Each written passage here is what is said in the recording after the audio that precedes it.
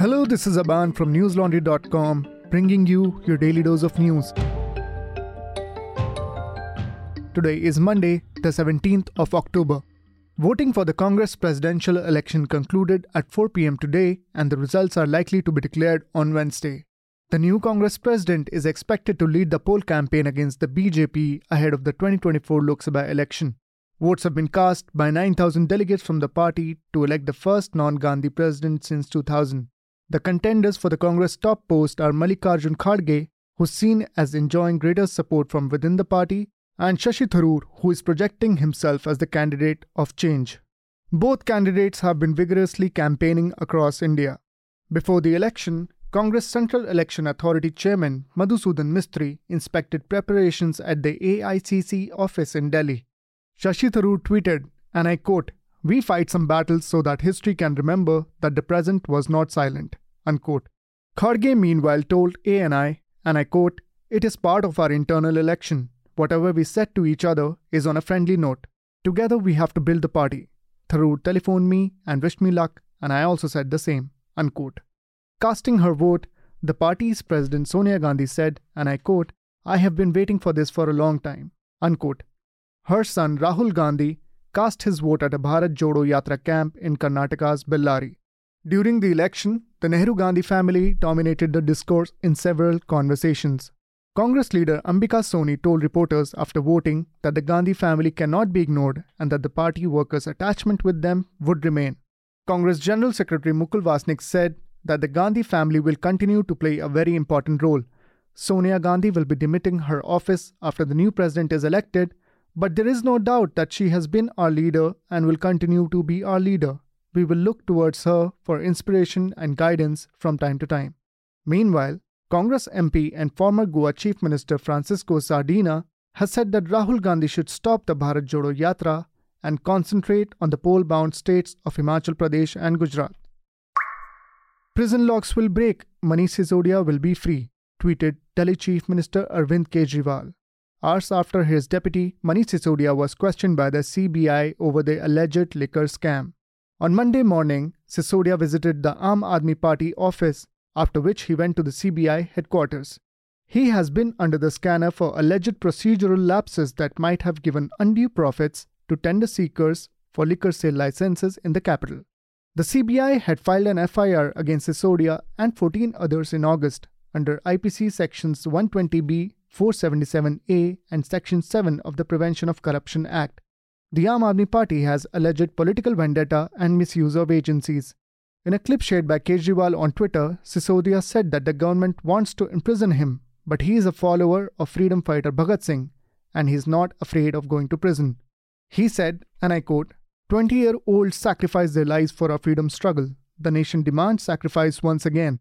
The nation once again wants someone who is not scared to go to jail. They raided my home, nothing came out of it. They went to my village to find anything, but they got nothing.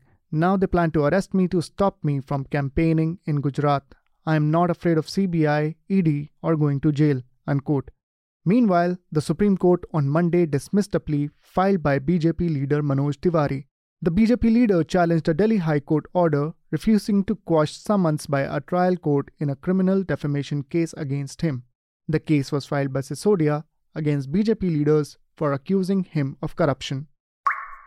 The Supreme Court has dismissed Kerala's plea against the Adani Group's takeover of the Thiruvananthapuram International Airport. In February last year, the Kerala government had moved the apex court against the Airport Authority of India's decision to allow the Adani Group to operate, manage and develop the airport for a period of 50 years. Kerala approached the Supreme Court after the Kerala High Court dismissed a similar petition. Justices K. Vinod Chandran and C.S. Dias said they could not interfere with a union government policy decision. The Kerala government claimed that many clauses in the request for proposal were tailor-made to suit private players, but the court rejected that contention. The centre said the tendering process was transparent and special advantage was given to the Kerala State Industrial Development Corporation at the state's request.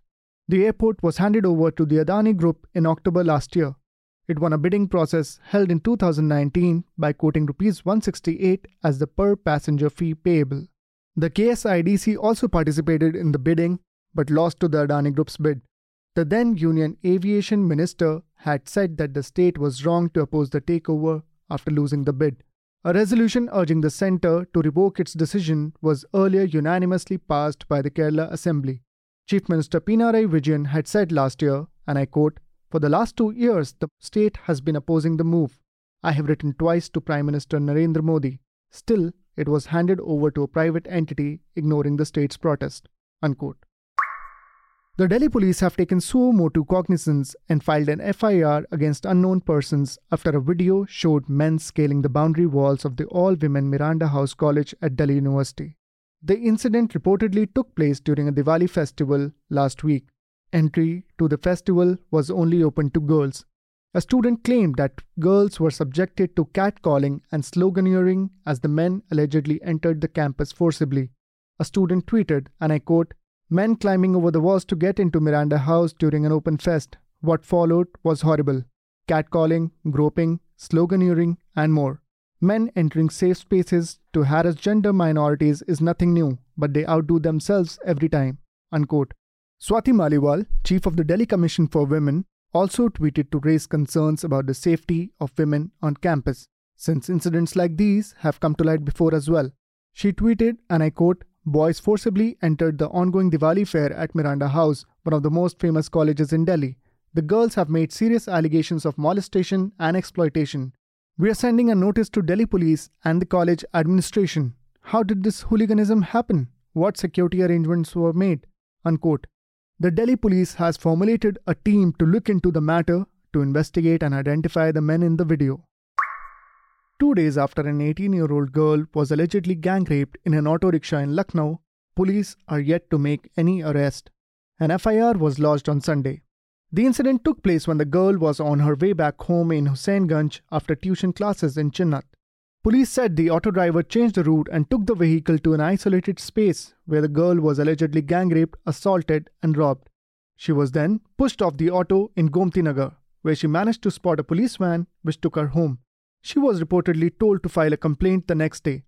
An unidentified police official told the Indian Express that the victim's medical examination has been conducted and the report is awaited.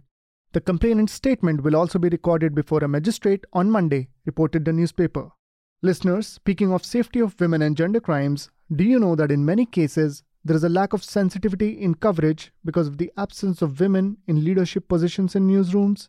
At the Media Rumble in Delhi, a panel discussed gender in newsrooms and how reportage is often colored by lack of gender sensitivity. A video of the discussion and other TMR sessions will soon be uploaded on News Laundry's YouTube channel. To know about the state of women's representation in the Indian media, read our report on newslaundry.com.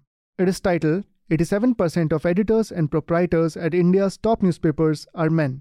We're able to bring you such reports and analysis only because we don't depend on governments, political parties, or corporations for ads. News Laundry is an ad-free platform. We rely on you to support us. So, if you're not a part of our independent news model already, head over to newslaundry.com and click on the red subscription button on the top right corner of the screen. Subscription plans start as low as Rs 300 only. Pay to keep news free.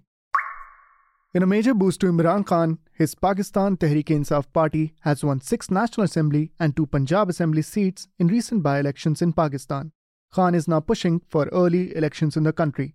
The contest was seen as a battle between the ruling Pakistan Democratic Movement and the Pakistan Tehreek-e-Insaf, which was ousted from government this April through a no-confidence vote backed by the former. The ruling coalition is led by Prime Minister Shehbaz Sharif. According to Dawn, the ruling multi-party coalition, which includes the Pakistan Muslim League Nawaz and the Pakistan People's Party, fielded joint candidates on all seats. While PTI chairman Imran Khan was his party's sole candidate on 7 of the 8 National Assembly seats. Khan won seats in Marda, Charsadda, Faisalabad, Nankana Sahib and Peshawar in National Assembly, and Khanewal, Sheikhupura and Bahawalnagar in Punjab. The elections have rolled out in a rather smooth manner with a few tussles in some voting booths. The voting commenced on Sunday morning and concluded at 5 p.m. After the results, senior PTI leader Fawad Chaudhry tweeted, and I quote, "I ask the government and establishment to respect the will of the masses and immediately announce fresh elections in the country." Unquote. After losing a no-confidence vote in April, Khan has been holding rallies across the country to gain popular support. That's all the news we have for you today. Have a great day or a good night, depending on where you're listening from. See you tomorrow. All the News Laundry podcasts are available on Stitcher, iTunes, and any other podcast platform. Please subscribe to News Laundry. Help us keep news independent. To catch all our podcasts on news, pop culture, current affairs, and sport, visit newslaundry.com. Follow us on Facebook, Twitter, and Instagram, and subscribe to our YouTube channel.